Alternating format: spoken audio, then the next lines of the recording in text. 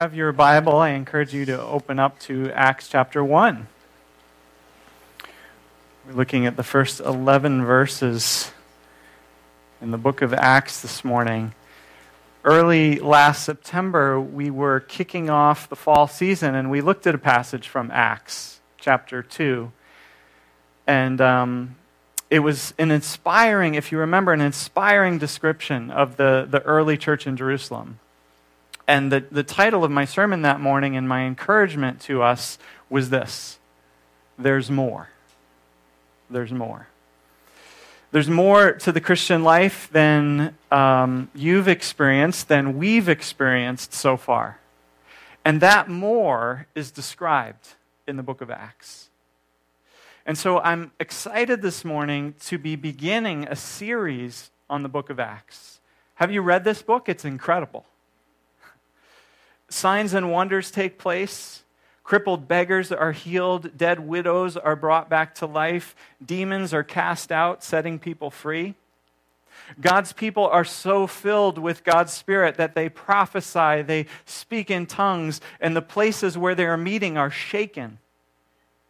They are so transformed that they devote themselves to caring for those in need. They sell what they have and they share with one another. They break down not only economic but also centuries of prejudice, racism, ethnic barriers, and they forge unity despite their differences. And despite all odds, they take the good news about Jesus Christ all over the Roman world, the world of their day. And all of this is utterly incredible when you remember how they began. They began as a handful of confused, scared, bewildered people hiding from the authorities behind locked doors. They're timid. They've lost their leader. They don't know which way is up or what way to turn. They have little formal education, few financial resources. And so how do they go on to accomplish all that they accomplish? Let me ask it another way, a better way. How does Jesus accomplish all he accomplishes in the book of Acts? How does Jesus do all of this through this unpromising group of people? That's the question the book of Acts answers. And the short answer is this. It's described in our passage this morning. Jesus does it by ascending to heaven. Jesus leaves earth and goes back to heaven, back to God from which he came. Let's read about it. We'll start in verse 9 of our passage today, and then we'll go back later and look at some of the earlier verses. But starting in verse 9, after Jesus had said these things, he was taken up before their very eyes, and a cloud hid him or took him, depending on the translation, from their sight. They were looking intently up into the sky as he was going, when suddenly 2 men dressed in white stood beside them. "Men of Galilee," they said, "why do you stand here looking into the sky? This same Jesus who has been taken from you into heaven will come back in the same way you have seen him go into heaven." So Jesus was taken up into heaven, and a cloud hid him or took him from their sight. After Jesus had come, we sang about it this morning, and lived among us. After Jesus had taught us by his words and his incredible example. After he had done astounding miracles to demonstrate God's power and to bring more of God's kingdom down to earth. After Jesus had then suffered and died on the cross for our sins and to break the back of sin and death. After Jesus had then been raised from the dead on the third day and appeared over the next 40 days to his followers, giving many convincing proofs that he was alive. After all of that, Jesus ascended to heaven. He went back to God. But more than that, Jesus took his throne there with God as king. Jesus assumed the role of the victorious one, the conquering Lord of all. The language of a cloud in verse 9. It's used in the Old Testament in connection with God's great power and might. when God is described as riding on the clouds, watch out because he's powerful and he's a conqueror. Think particularly of Daniel 7, that great passage that points to Jesus as the victorious Son of Man. In it, Daniel has a vision and he recounts, "In my vision at night I looked, and there before me was one like a son of man, coming with the clouds of heaven. He approached the Ancient of Days and was led into his presence. He was given authority, glory, and sovereign power. All nations and peoples of every language worshiped him. His dominion is an everlasting dominion that will not pass away, and his kingdom is one that will never be destroyed." That's now being fulfilled in Acts chapter 1. Christ is coming with the clouds back into God's presence, back from earth, to be crowned King of Kings and Lord of Lords.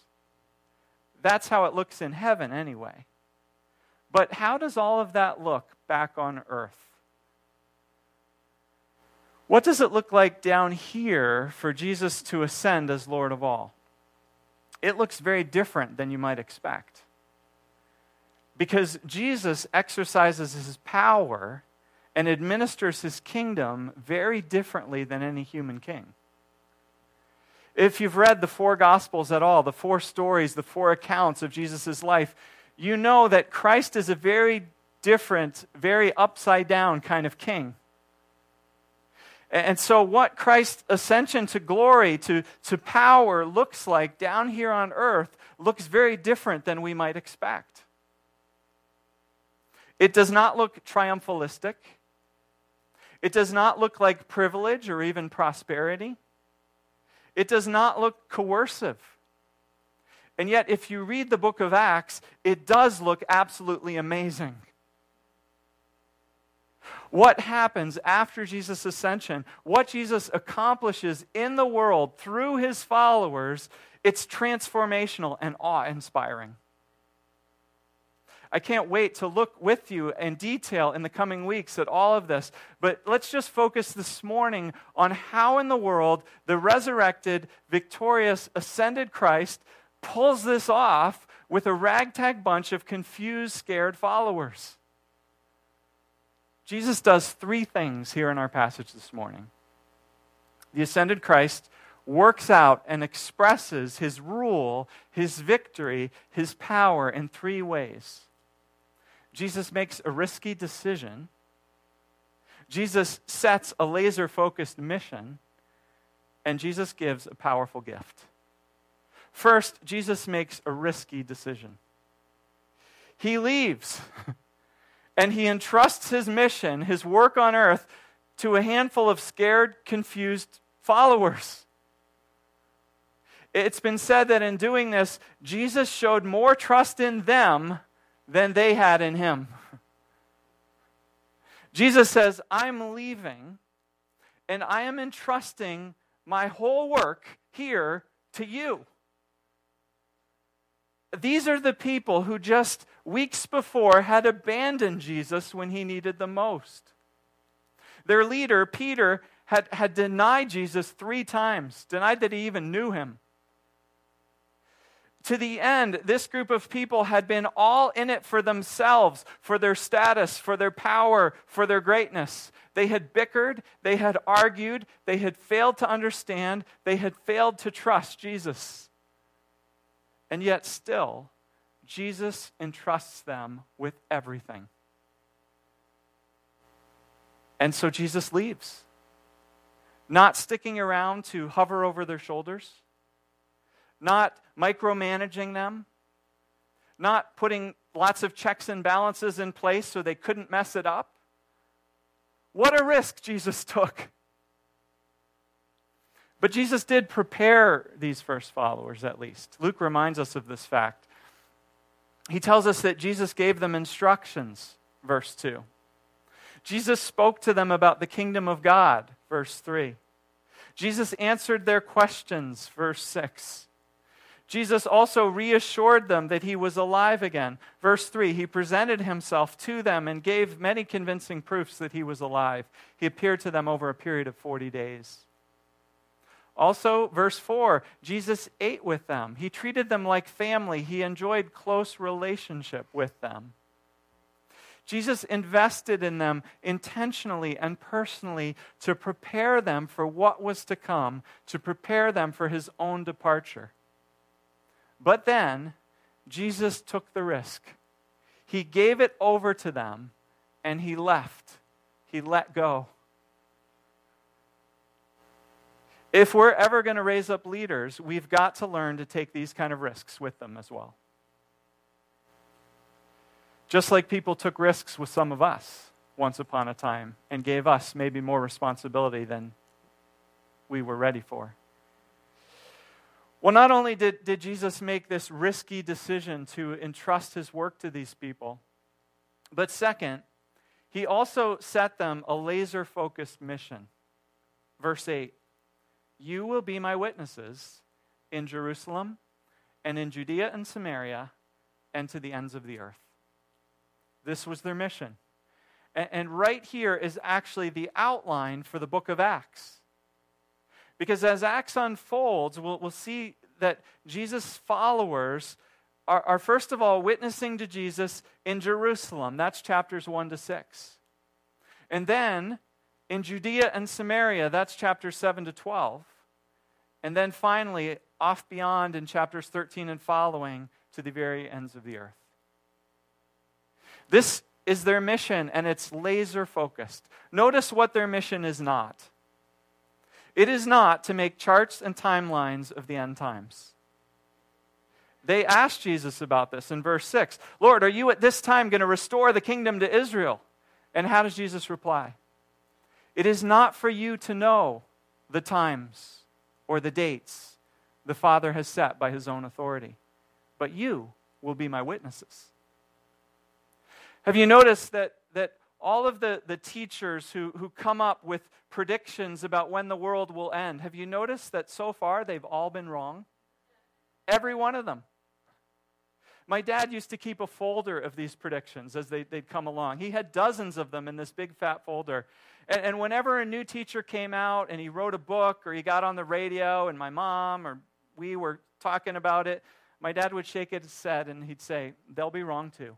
I've got a folder this thick of all these predictions. Why? Because Jesus says it's not for you to know the times or the dates. Stop getting distracted by times and dates. I've given you a mission. Stick to your mission.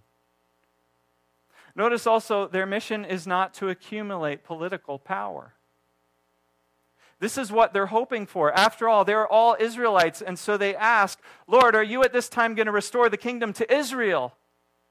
They're still longing and hoping for political influence. After all, not long ago, shortly before Jesus died, they were all jockeying for the best positions in this kingdom when it came. If only we were in charge, we'd fix things. If only we had political power, we'd bring the nation back to God. Sound familiar? How many times does Jesus have to correct us? He does it again and again in the Gospels. Is anyone in the evangelical church today listening? The rulers of the Gentiles, he says, lord it over them.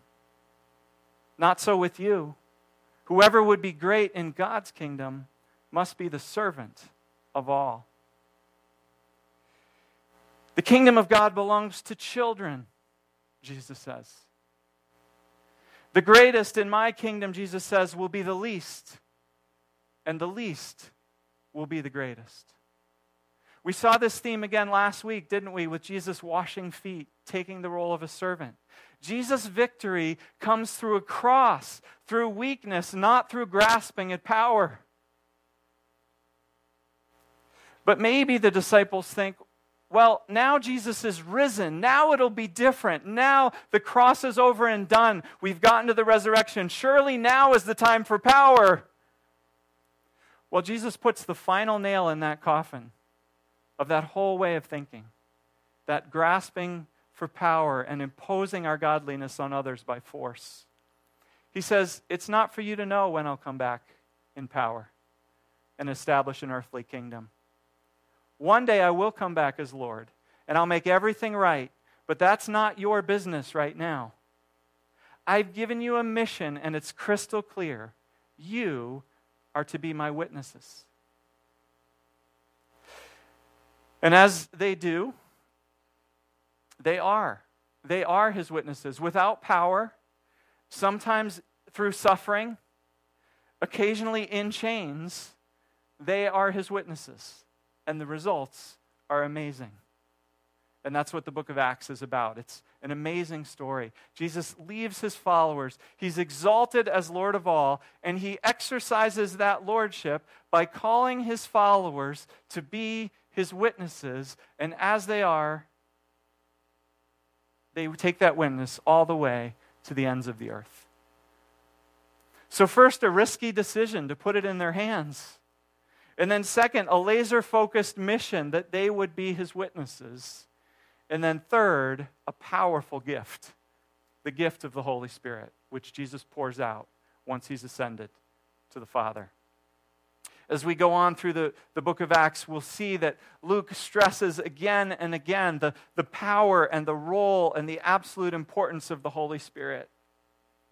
Look, just in our verses today, Luke points out the importance of the Spirit 3 times. First, in verse 2, Jesus was taken up into heaven, Luke reminds us, and after giving instructions through the Holy Spirit to the apostles, is the way Luke puts it. Giving instructions through the Holy Spirit to the apostles.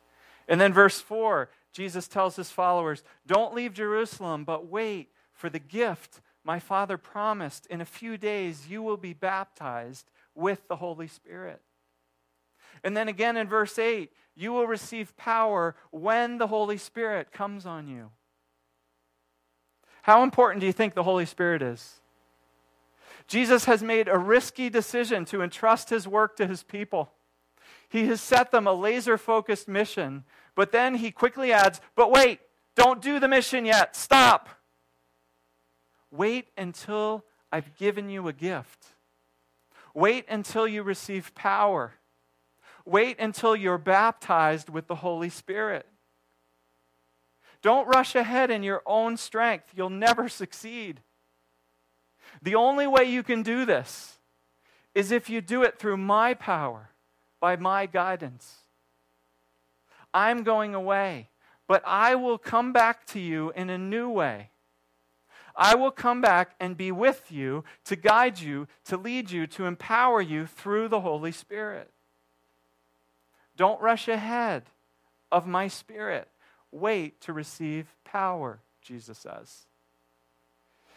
And after they receive this power, throughout the book of Acts, we read of the amazing power, the amazing guidance, the amazing boldness, the amazing transformation that the Spirit works in this people. And we realize that Jesus is still with them. Jesus is continuing to do and continuing to teach the same things Jesus had begun to do and teach when he was physically present with them.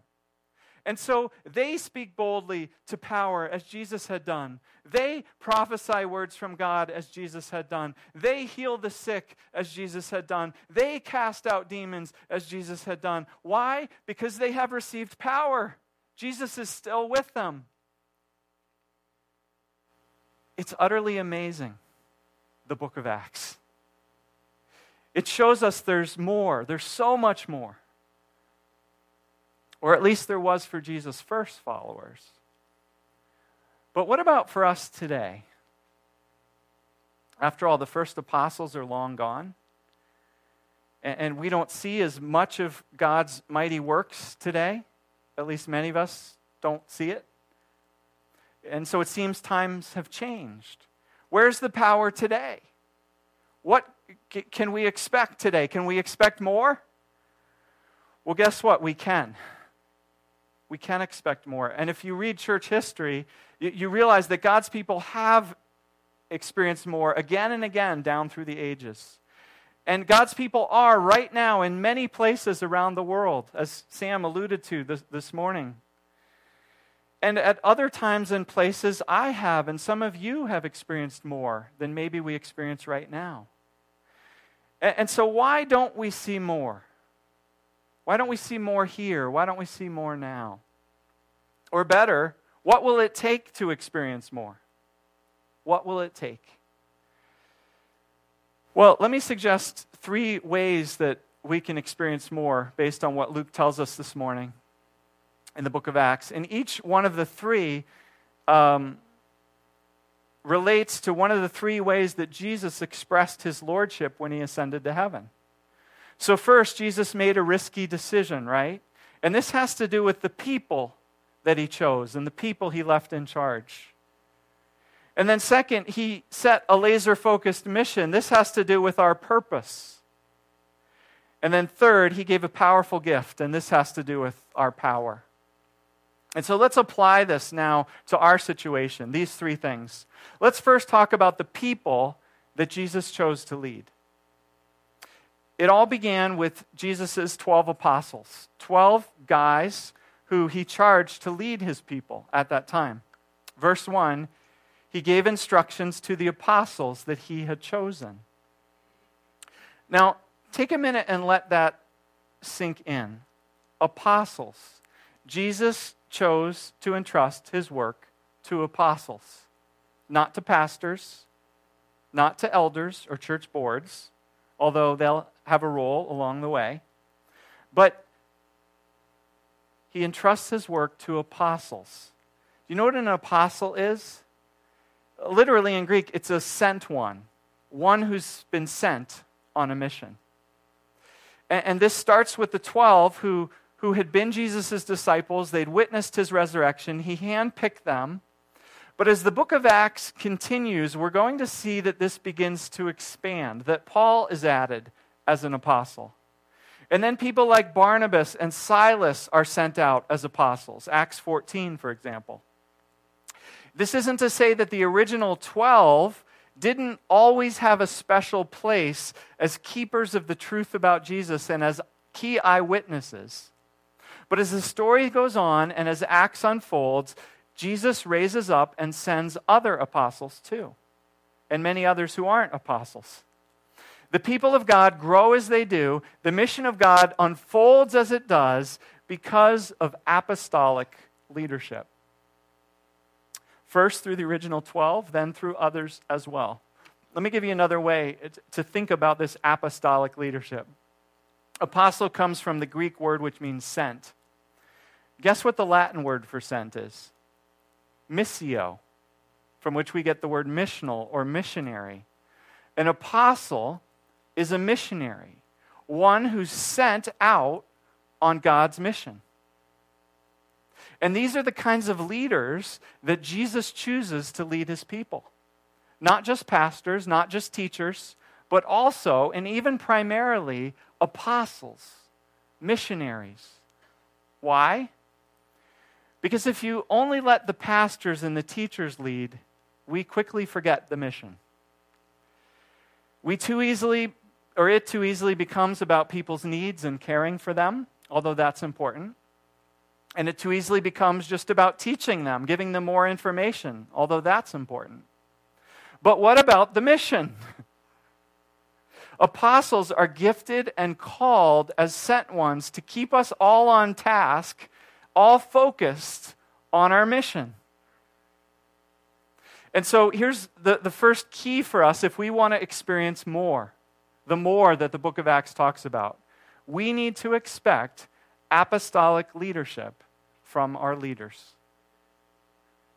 We need to be careful not to judge, not to evaluate our leaders based solely on how well they care for needs or how well they teach God's word. Those are important, but we can all care for one another, and we can all grow and need to grow in learning how to study God's word for ourselves.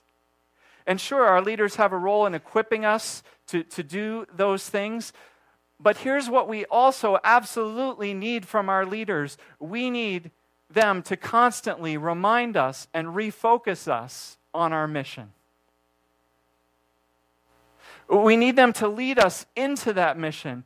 We need to expect apostolic leadership of our leaders. And we need to find leaders and raise up leaders who can lead this way. It will take this kind of leadership to experience more of the more that we read about in the book of Acts. So, first of all, it has to do with people, the people who lead us. And then second, experiencing the more has to do with purpose. The second thing we need to do if we're going to experience more, we need to stay laser focused on our mission. And what's our mission? It's to be Jesus' witnesses. Now let me try to take the pressure and maybe the fear out of this word witness. Think of a court trial, because that's the context of this word. Who's a witness at a court trial? Well, he or she is not the judge, ferreting out right and wrong, what's true and what's not true. He or she is also not the attorneys who build an airtight case, who try to marshal persuasive arguments to convince. No, what does a witness do? The witness has the easiest job at the trial. Because all the witnesses have to do is this: they have to simply and honestly tell what they've seen and experienced. Michael Green, who's a great British writer and scholar on the book of Acts and an evangelist as well, he says, if you have a relationship with Jesus, you don't need very much training to start being a witness. All you have to say to get a conversation started is this: Jesus is alive. I've met him. That's witness. Sharing what you've seen and what you've experienced, and then living and acting like it's true. And that's what we see the early believers doing in the book of Acts wherever they go. These men and women tell what they've seen, what they've experienced, how the risen, alive Christ has met them and impacted them, and then they live it out together by their actions and their example. Sure, there's a place for persuasion. There's time to learn and to be trained in how to present the gospel, and some are particularly gifted and called for that. But we can all be witnesses. And in fact, as the book of Acts unfolds, it's not the apostles who do all the witnessing. No, in some ways they get left in the rearview mirror. As many others come forward and witness: Stephen, Philip, Apollos, Timothy, Priscilla, Aquila, and many, many other unnamed men and women spreading out all over the Roman world. They're all part of the mission. They all share and live out their experience of Jesus everywhere they go. And so if we are going to experience more, we have to get back to our purpose, which is a laser-focused mission. To not get distracted. To not leave it to our leaders, because sure, they have a role to lead, but everyone is to be a witness.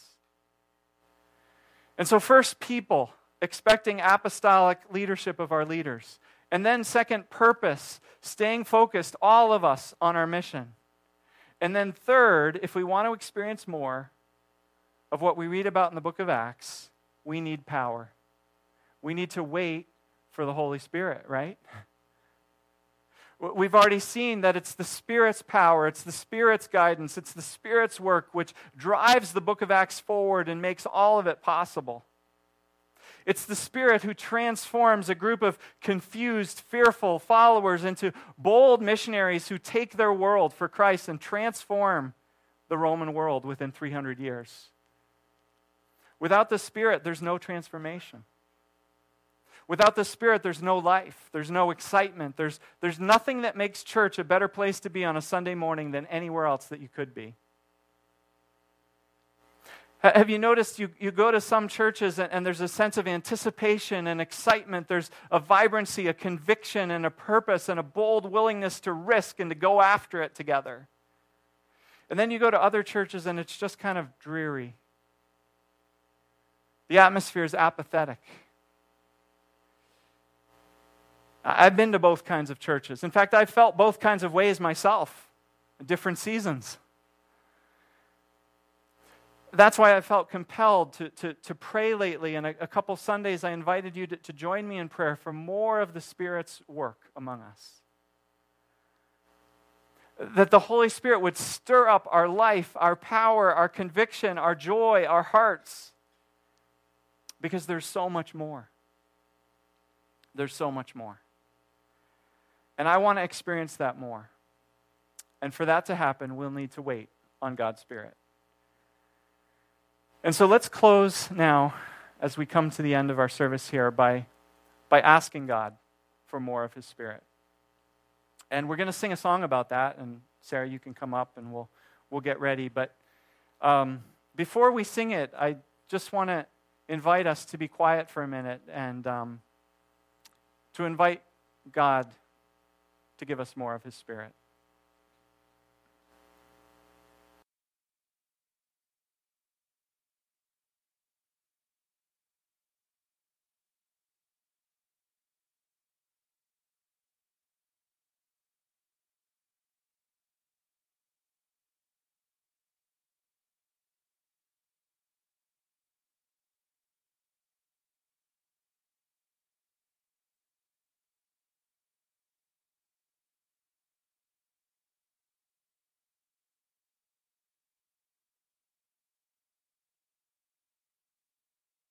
God, we ask you to give us more of your Spirit. Jesus said it's a gift. It's not something we can earn or be good enough to get, but it's a gift that you give in celebration of your resurrection and ascension, and so that your people can share that good news, so the world can be blessed, so that the world can be healed, so that the world can be set free, so that people's broken lives can be put back together and people can know an amazing relationship with you.